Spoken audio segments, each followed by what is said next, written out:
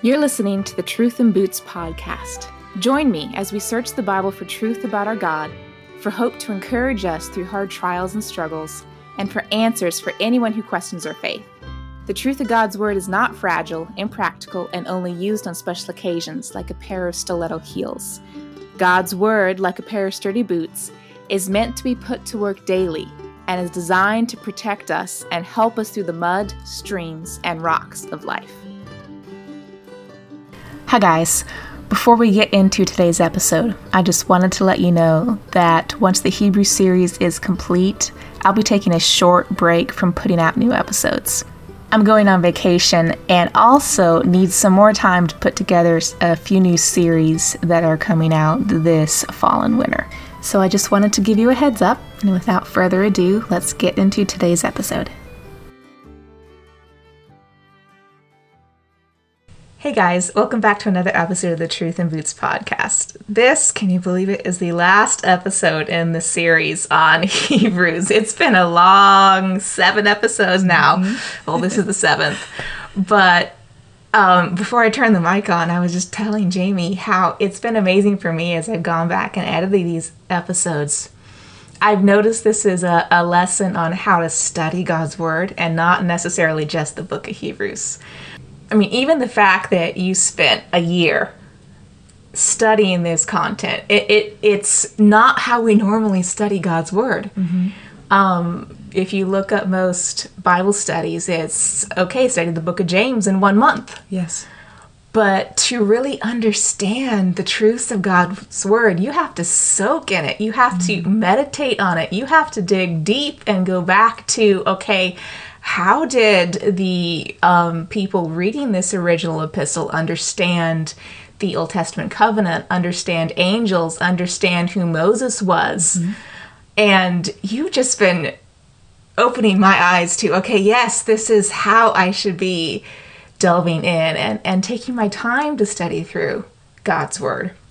Right now I'm going through Ecclesiastes in my personal devotions, and it's one of those books that I've read through before, but never wanted to spend more than a week on it because it is kind of depressing. But as I spend week after week, I think this is my 2nd or 3rd month in it, it's actually kind of amazing how some of these lights are turning on, and it's not a depressing book anymore to me. It's exciting to see how serious Solomon is about the fact that life is worth nothing unless you spend it dedicated to God's service. So that I would not have been able to get if I did not soak in it like you were doing here. Right. Yeah. Yeah, it'll really just transform the way that you look at Bible reading and even just what you're thinking about throughout the day and what an impact that has on your faith. Yes. And as we were also chatting beforehand, there's a whole lot of good stuff that does not get onto the recording.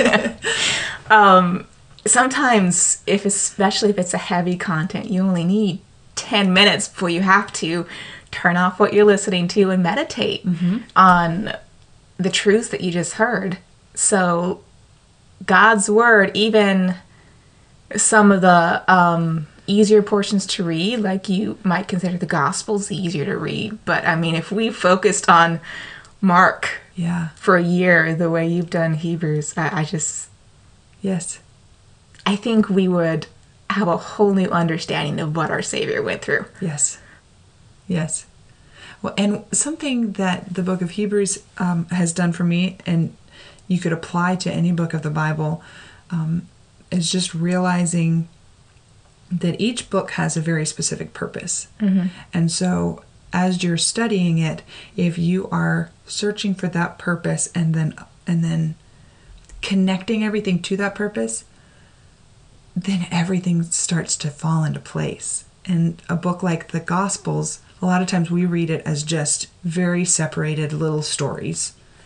But Mark was wanting us to learn something about Jesus by the stories that he chose to include, the way he chose to write it, and just trying to think through that in and of itself will give you a lot of material for meditation.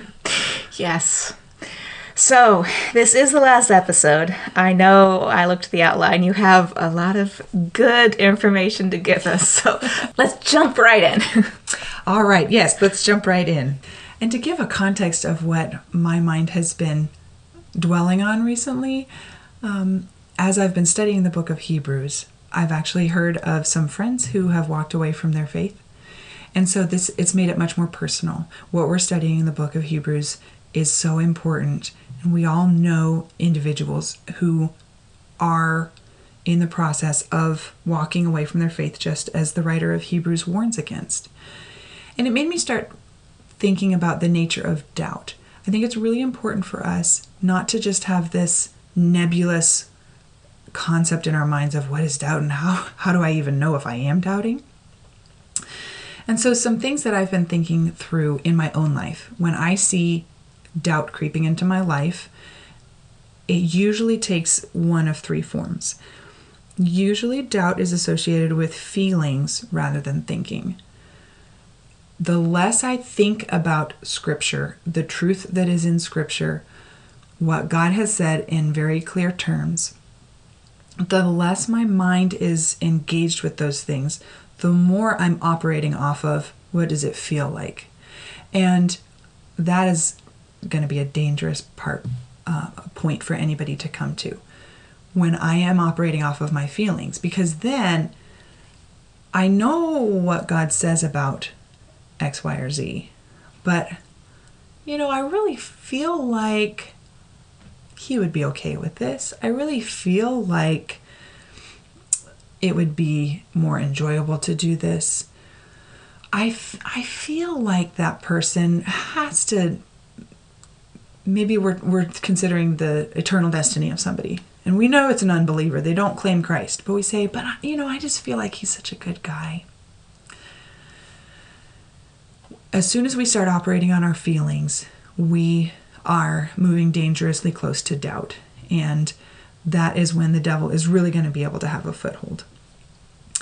The second way that doubt expresses itself is in growing weary of resisting sin in our own lives.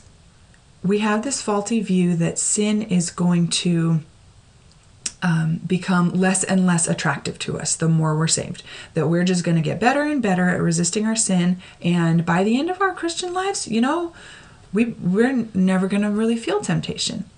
But the way that the author of Hebrews presents sin is you are actually going to resist to the point of shedding your blood. That's what Christ did. And you're going to be resisting sin your entire life. That's why endurance is necessary. That's why he says don't grow weary or faint-hearted.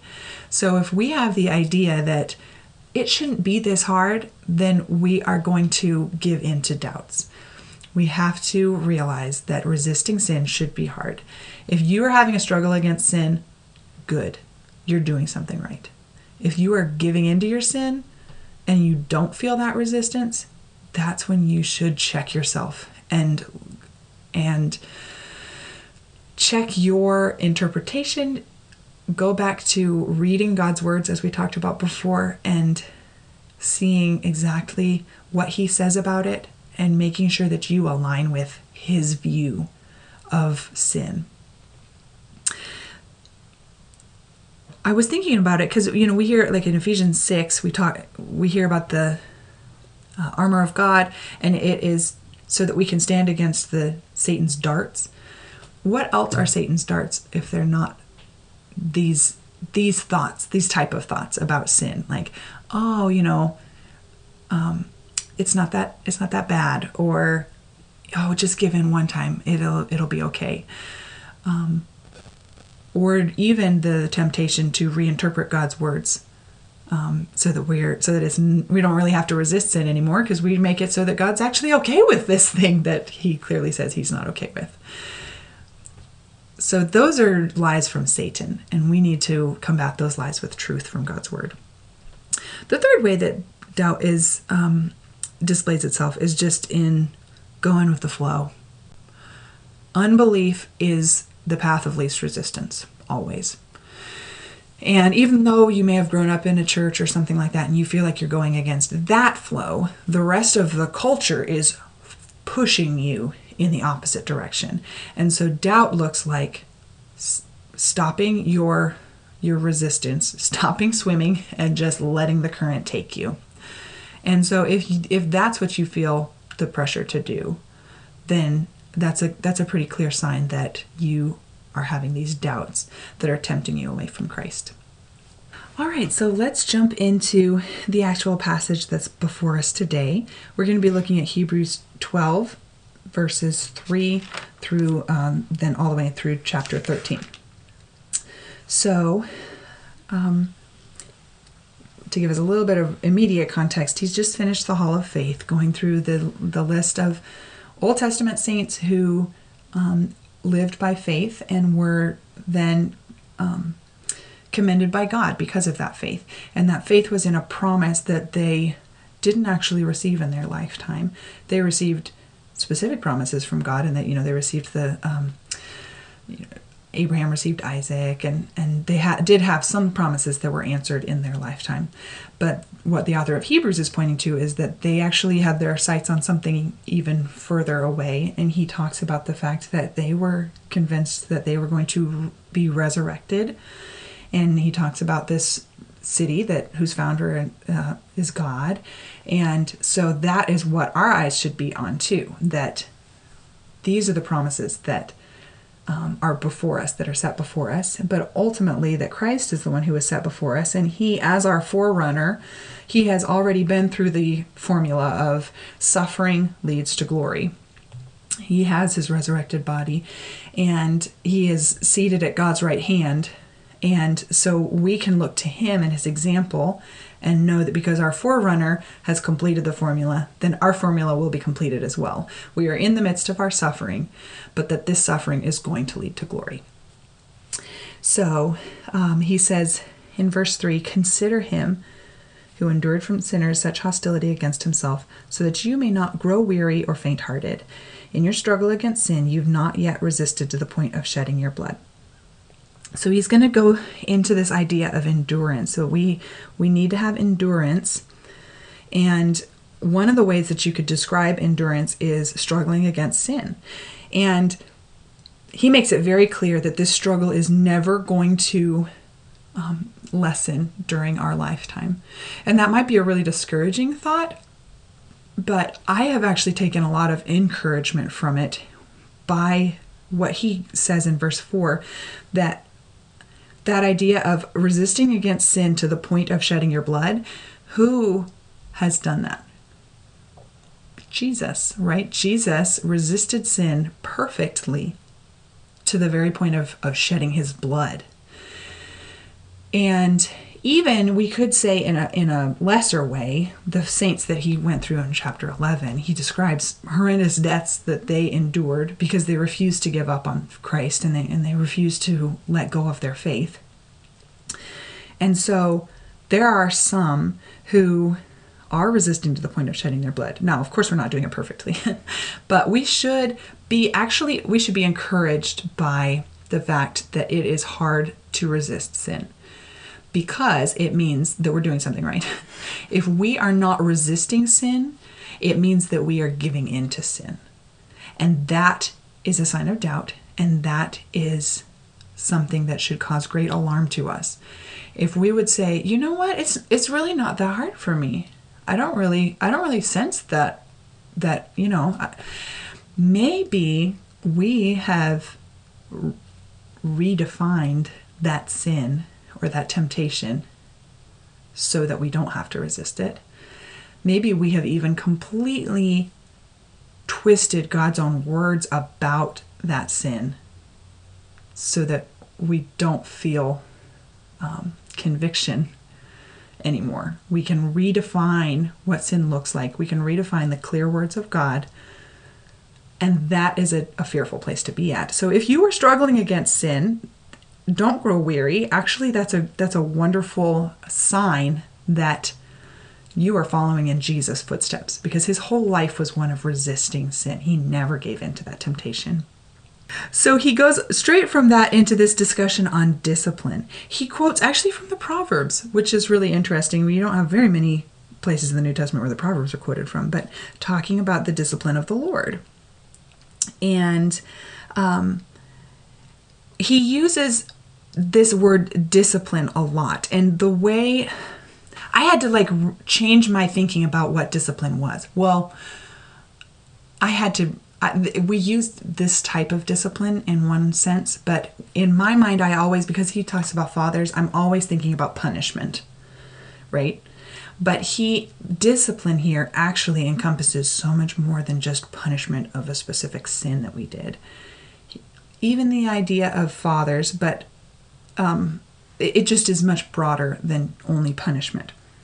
So he says, my son, do not regard lightly the discipline of the Lord, nor be weary when reproved by him. For the Lord disciplines the one he loves and chastens every son whom he receives. Okay, so the discipline of the Lord, I'm not going to read through the whole section, but he is going to give 3 things that he pulls out about this discipline. And remember, he's connecting it back to this struggle against sin. So the fact that we have to struggle against sin, that it's going to be hard, that it's going to be taxing on us, is a sign that God is disciplining us, okay?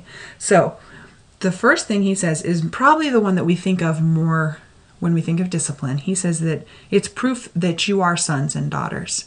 If you're receiving this discipline from the Lord, it's proof that you are a son. And he says, who goes around disciplining other kids who are running around crazy or whatever, right? You discipline your own son. So if you're not experiencing this, kind of like what we said before, if you're not experiencing the struggle and the hardship of resisting sin, then you really need to take a serious look into whether you're a son at all. But then he says you understand earthly discipline. And the example that he uses is father to son. We understand that concept, that fathers discipline their sons, and that they do have a bigger purpose behind their discipline. Some fathers are just authoritarian and the only reason, they just want to keep their kids under their thumb. But most fathers have an end goal in mind in their discipline. They're looking for, I want a self-disciplined son. I want a son who is not going to end up in jail. Or, hopefully Christian fathers have even more specific and more lofty goals for their children. But the illustration that kept coming to my mind that I think we can really relate to is exercise and working out. And so he says, discipline right now, I call it the 3 P's of discipline because they all start with P in the passage. So I didn't have to alliterate this myself. He did it. He says, all discipline is painful. It is not pleasant, but it yields the peaceable fruit of righteousness, right? So it made me think of like a workout routine. If your workout routine is not painful, then you're doing something wrong and you're not going to get the results that you want. So, you could go for a walk in the park. That's not very painful. But you're also not going to build the biceps that you want from doing a walk in the park, right? You have to have specific workouts to target specific muscle groups. And it has to be rigorous enough that you are straining under it. That's how our muscles grow, is through that straining. So he says it's going to be painful. It's not going to be pleasant, okay? It would be nice if we could take a walk in the park and then look like, a bodybuilder or whatever. But that's not going to happen. It's pleasant to take a walk in the park, and it can be helpful to your health too. But it's not going to produce the effect that weightlifting would do for you.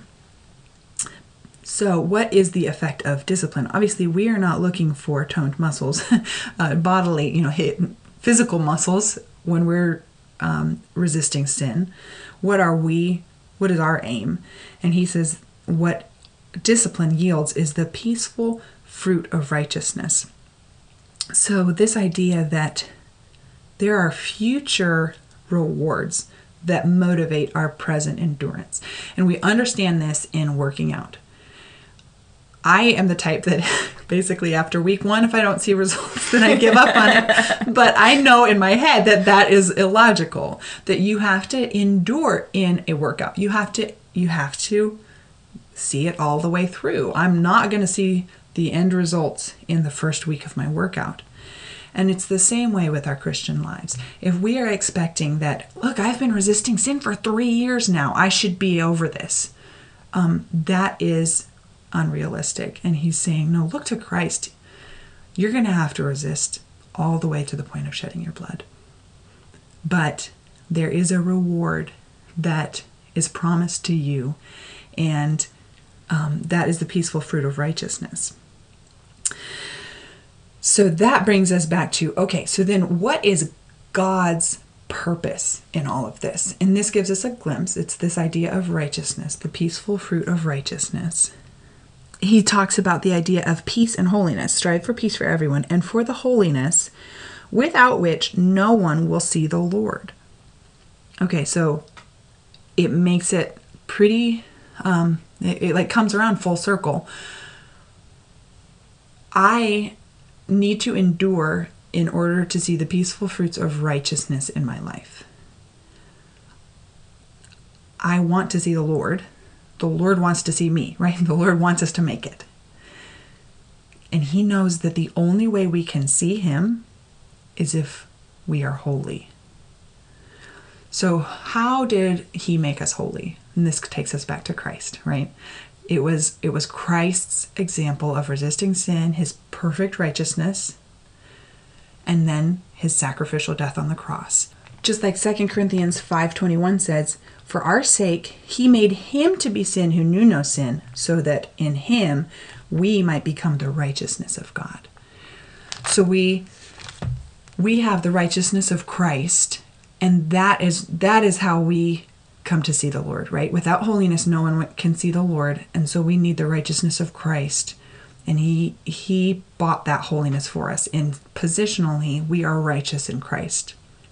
But God, in his mercy, is working out that righteousness in our lives right now. He is working that holiness into our lives. And he's using suffering. He's using the trials that we're going through. He's even using our struggle against sin, which is amazing. You know, God can work all things together for good. He's using the struggle that we have against sin to grow our endurance, to grow this discipline, and to grow, ultimately, to work out the righteousness of Christ. I mean, the righteousness of Christ, we already have the righteousness of Christ, but then it is practically lived out in our lives as we grow in holiness and as we grow closer to the Lord and closer to the image of Christ. So it puts discipline in a whole new perspective, doesn't it? That God is so intent on our holiness that he is willing to work very strategically as a trainer in a gym would format a workout plan for you and for your specific strengths and weaknesses that he knows will get you to that desired end. God is doing the same thing for each one of his children. The next part that he goes into is he's explained God's purposes in our discipline and why we need to endure. So then he goes into what's that going to look like for us to endure. And we have to cooperate with God in this mission, right? Just like in a workout plan. You got to cooperate. You don't do it, you don't get the benefits. Exactly. So what does that look like for us to cooperate? And I love this next section that he talks about. Beautiful verses, and I've never really viewed them in light of this, but he says, therefore lift your drooping hands and strengthen your weak knees and make straight paths for your feet, so that what is lame may not be put out of joint, but rather be healed. And, you know, we all like to think of ourselves as kind of discouraged and needing uplifting every once in a while. But he's actually saying, you need to be paying attention to this. So just like your trainer realizes your weaknesses and he's crafting your workout plan around your weaknesses to strengthen those things, you need to be cooperating with him in those things, which means we need to know the weak parts of our faith. We need to know those parts of our in our lives that make us cringe. Those parts of our life, those areas of our faith that we would say, ooh, I don't even like to think about that because it seems scary to me, or that doesn't make sense why God would do it that way, so I'm just going to ignore it. He's saying you cannot ignore the weak parts of your faith, because those parts are going to be the very things that make you fall away. The way he describes it here is be put out of joint. So if you have a weak knee, you don't just ignore it and keep on with your workout. You actually tailor your workout for it to strengthen up that part and to strengthen the muscles around it. Because if you don't, that weak knee is going to blow. And so he's saying, if we don't own up to the weaknesses in our faith and those parts where we are most prone to doubt, then eventually it's actually going to be put out of joint. And God's purpose in discipline is that we would be healed and that those weak parts would be strengthened and those weak parts would be healed, but we have to cooperate in that. And then he says, so he also says strive for peace and holiness. We already went through that part. And then he says, don't let bitterness defile you. He uses the example of Esau. And I think that Esau is a perfect example of this because his response to a promise that he had was unbelief. And it showed this lack of faith in God. And what am I talking about? I'm talking about, first of all, the birthright. When we think of Esau, a lot of times we go straight to the account of Jacob stealing the blessing from him and sneaking in and pretending like he's Esau and tricking Isaac. But what happened before that was totally Esau's fault. He comes in from the field and he's very hungry. He is physically hungry. And it was a reality. It was a physical reality. But he is pretty much the definition of being profane. That's a word that he's going to use later. That he thought little of his birthright in exchange for something really temporary. Very, very temporary. And that is exactly what we do when we turn back on God and on the promise that he's made for some temporary relief. I feel the temptations of sin so strongly, and it would be so much easier if I could just give in. If you do, you are being like Esau, and you are selling your birthright for a temporary relief from a physical reality. It is hard to resist sin, but that is the ultimate display of unbelief. And so he gave in, and it connects it to the immorality of Esau, which we see from the Genesis passage. It connects that immorality to Esau's unbelief and that his lack of faith in God. And then later on in the passage, you think, well, it really looks like he's repenting because he's just crying out to his father, no, bless me. I really do want the blessing.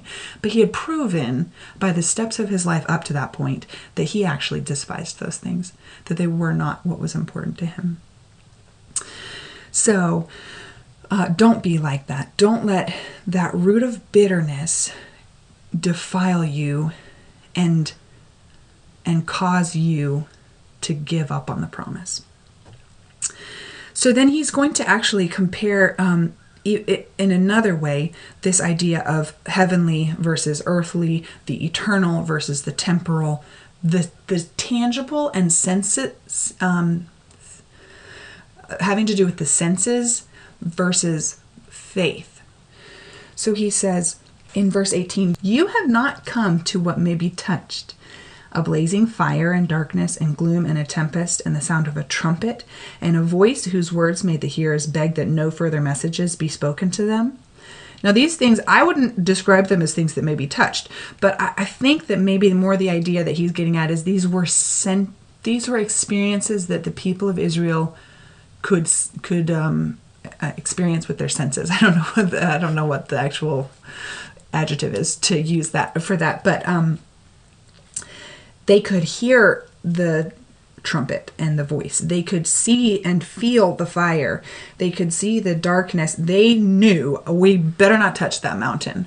And so this is a very specific reference to that time when God is speaking to them and he's giving them the covenant, and they say, yes, all that the Lord says we're going to do, don't let, they're worried that they're going to die. And he says that is actually the right posture to have toward God, because our God is a consuming fire. We're going to get to that at the end of this chapter. But those things could be experienced with the senses. And from our standpoint, we would say, how could you then turn around straight from that and have the golden calf incident? How could anybody experience that at the mountain and turn away from God like they did?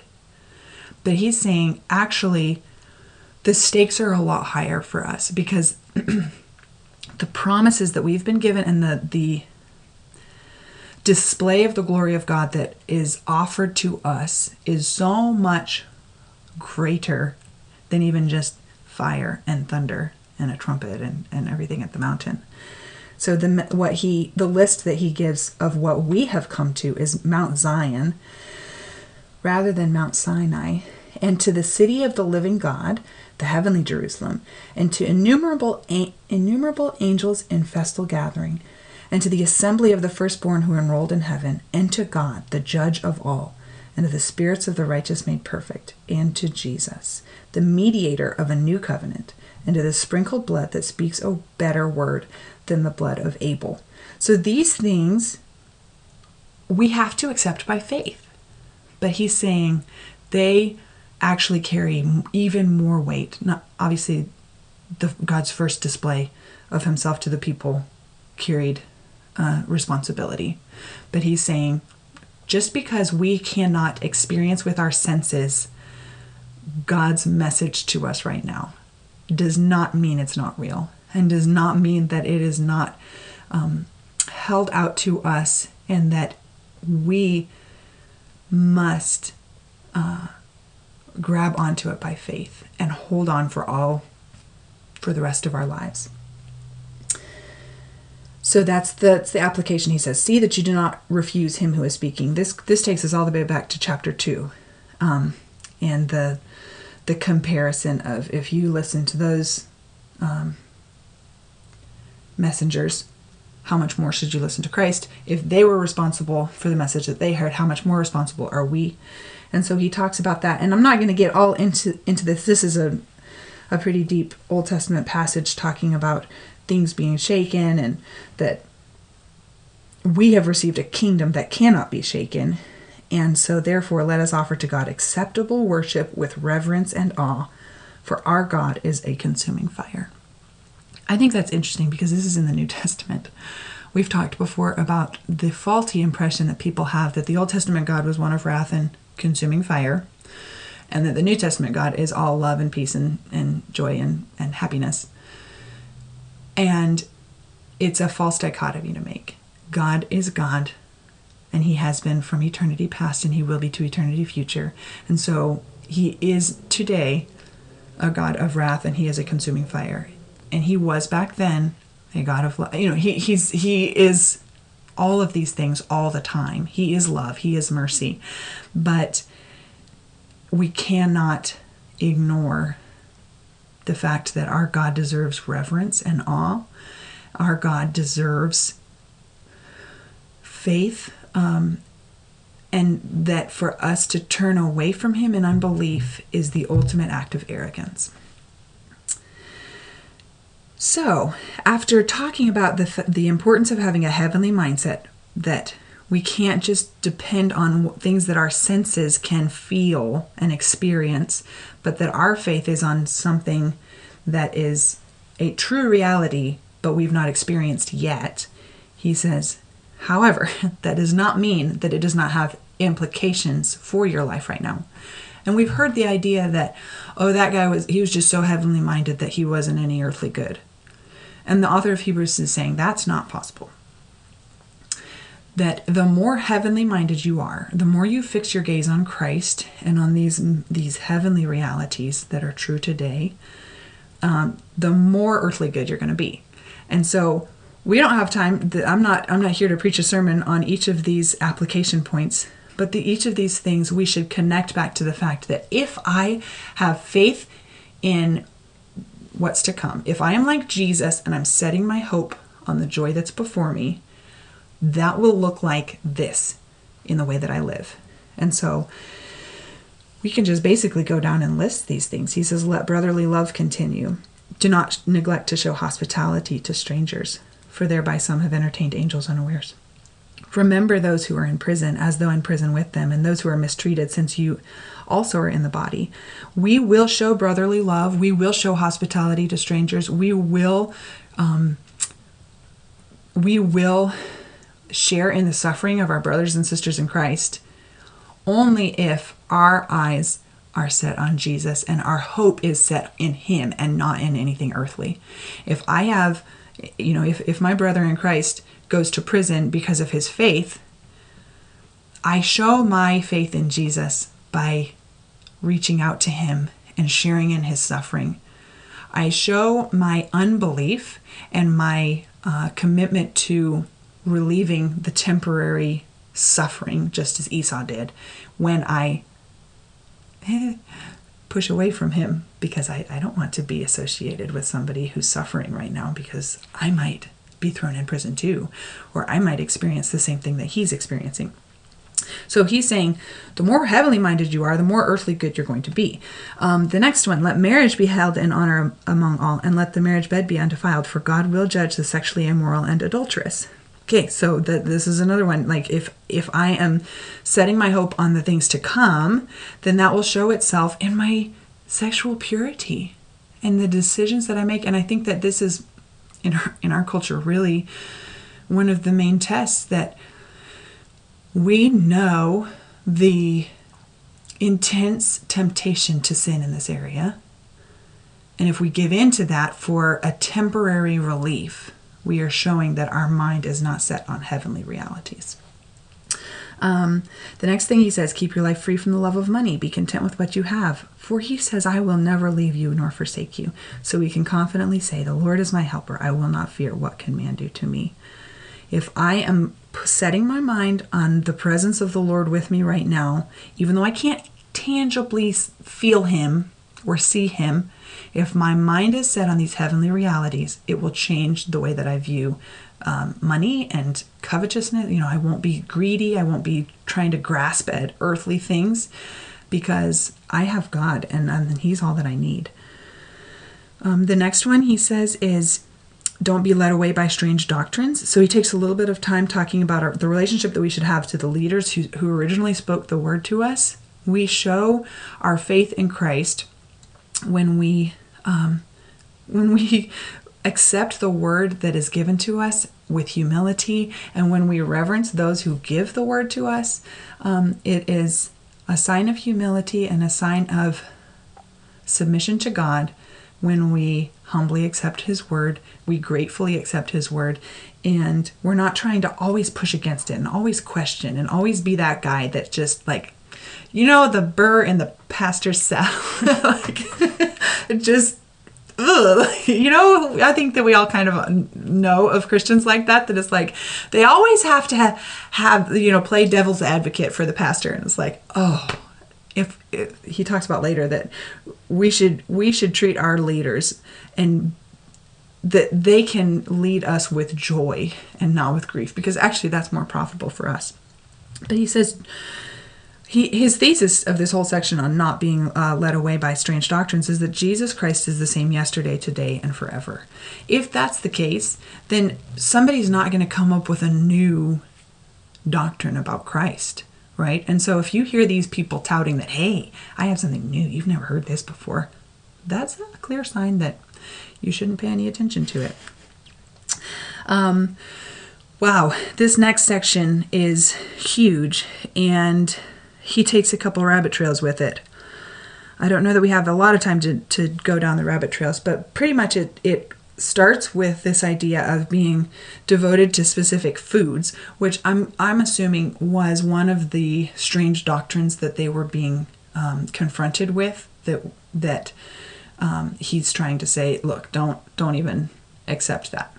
You just stick to what you've heard about Christ. Remain faithful to him and what the word says, and don't be led away by these people trying to pull you away with food. So then he takes this detour in talking about the bodies of animals whose blood is brought outside the camp. Those were sin offerings that were not able to be eaten. That's described in the law. Their bodies cannot be eaten by the priest. Their bodies are burned outside the camp. And it's as if the sins of the people have been put on this animal, and so they're no longer worth ingesting.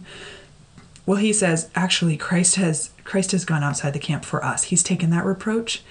And so then in this beautiful, I mean, it's like he can tie everything back to a devotional thought. And he says, so then let us go to him outside the camp and bear the reproach he endured. And it comes back to that idea that you are going to have to bear reproach if you stay faithful to Christ. This world is not going to be your friend. They're not going to praise you if you're faithful to Christ. So look at it that you're going outside the camp with him. He's out there. He bore your reproach. Go outside the camp with him and bear the reproach that he endured. So then he says, another thing, that if our minds and our hearts are set on heavenly realities, then we will be offering pleasing sacrifices to the Lord. Now, we're not offering animals, because the blood of Jesus was offered once for all for our sins. And so the sacrifices that he speaks of are sacrifices of praise to God, the fruit of lips that acknowledge his name. And also, do not neglect to do good and to share what you have, for such sacrifices are pleasing to God. So he says, you guys seem really intent on this idea that I need to bring something to God. I need to be bringing this sacrifice to God. I feel empty if I'm not. He says, rely on the sacrifice of Christ. And if you want to bring a sacrifice to God, bring a sacrifice of lips that are praising his name. Bring a sacrifice of doing good and sharing with others the things that you have. These sacrifices are always pleasing to God. He's always going to accept them. And then he ends the section talking about asking for prayer for them. And I love that. He is obviously a spiritual leader over these people, and yet he humbles himself to their same level and says, I need you guys to pray for me. I'm praying for you. I need you to pray for me. I need help from the Spirit to endure in the way that I've described here. I am not above you. It's not like I've reached some plane where I've arrived and I'm just trying to, preach at you guys. We are in this together. We all need endurance. We all need to keep our eyes on Christ, and we all need the Spirit's help in order to do this. So he's asking for prayer for them. And then he the very last part of the book, well, not the very last part, but verses 20 and 21 are a beautiful example of a prayer that he's praying for them. So he asks for their prayers for him, and then he turns around and he gives a prayer for them. And I think that this prayer is a great way for us to end this whole section. We've gone through a lot of we went from big heady stuff to hold the marriage bed in honor, very practical things that we're like, okay, yeah, now this is like a do section, right? And we can feel uncomfortable with those type of sections because we're like, wait a second, I thought it wasn't about my works. I thought it was all about what Christ has done. Why can they come back and now say that we have to do something? Well, we have to remember that this is the same God that we're dealing with. His standard of holiness has not changed, but he is now helping us to achieve this holiness without which no one will see the Lord.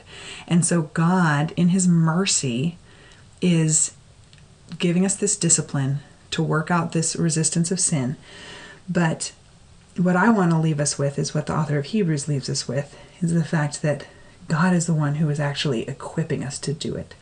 So he says, now may the God of peace, who brought again from the dead our Lord Jesus, the great shepherd of the sheep, by the blood of the eternal covenant, equip you with everything good, that you may do his will, working in us that which is pleasing in his sight, through Jesus Christ, to whom be glory forever and ever. Amen. So he says, think about the fact that God is so powerful he could bring Jesus back from the dead. That's the power that he is working in us. Think about the fact that he is the great shepherd of the sheep. He's going to lead his sheep. And even when we start to stray, think about these passages of the shepherd, John 10, Psalm 23, this beautiful imagery of our shepherd leading us, even when we're straying. the parable of the shepherd who goes out to find that one sheep who is lost. That is the God that we serve. That is what Christ did when he came to seek and to save that which was lost. And so don't become so fearful in your own inability, because you have the God who raised Christ from the dead, and you have a great shepherd who is helping you in this. And what he's helping you to do, he's equipping you with everything good so that you can do his will. He's working in us what is pleasing in his sight. And all of this, obviously, is through Jesus Christ. He is the author and perfecter of our faith, and he's the one that we're keeping our eyes on. Thank you, Jamie. This has been an encouraging study. And I would say let's put the truth into boots, but I mean, you just did that for us. The entire this episode was that. I have been blessed beyond measure by your study, and I know others have too. Thank you so much, Kathleen. So if you are listening and want some more encouragement, I challenge you to go back and study Hebrews yourself. I mean, Jamie's giving you a good framework, but go plug in all the little pieces yourself and learn more about the truth you can get from the book of Hebrews.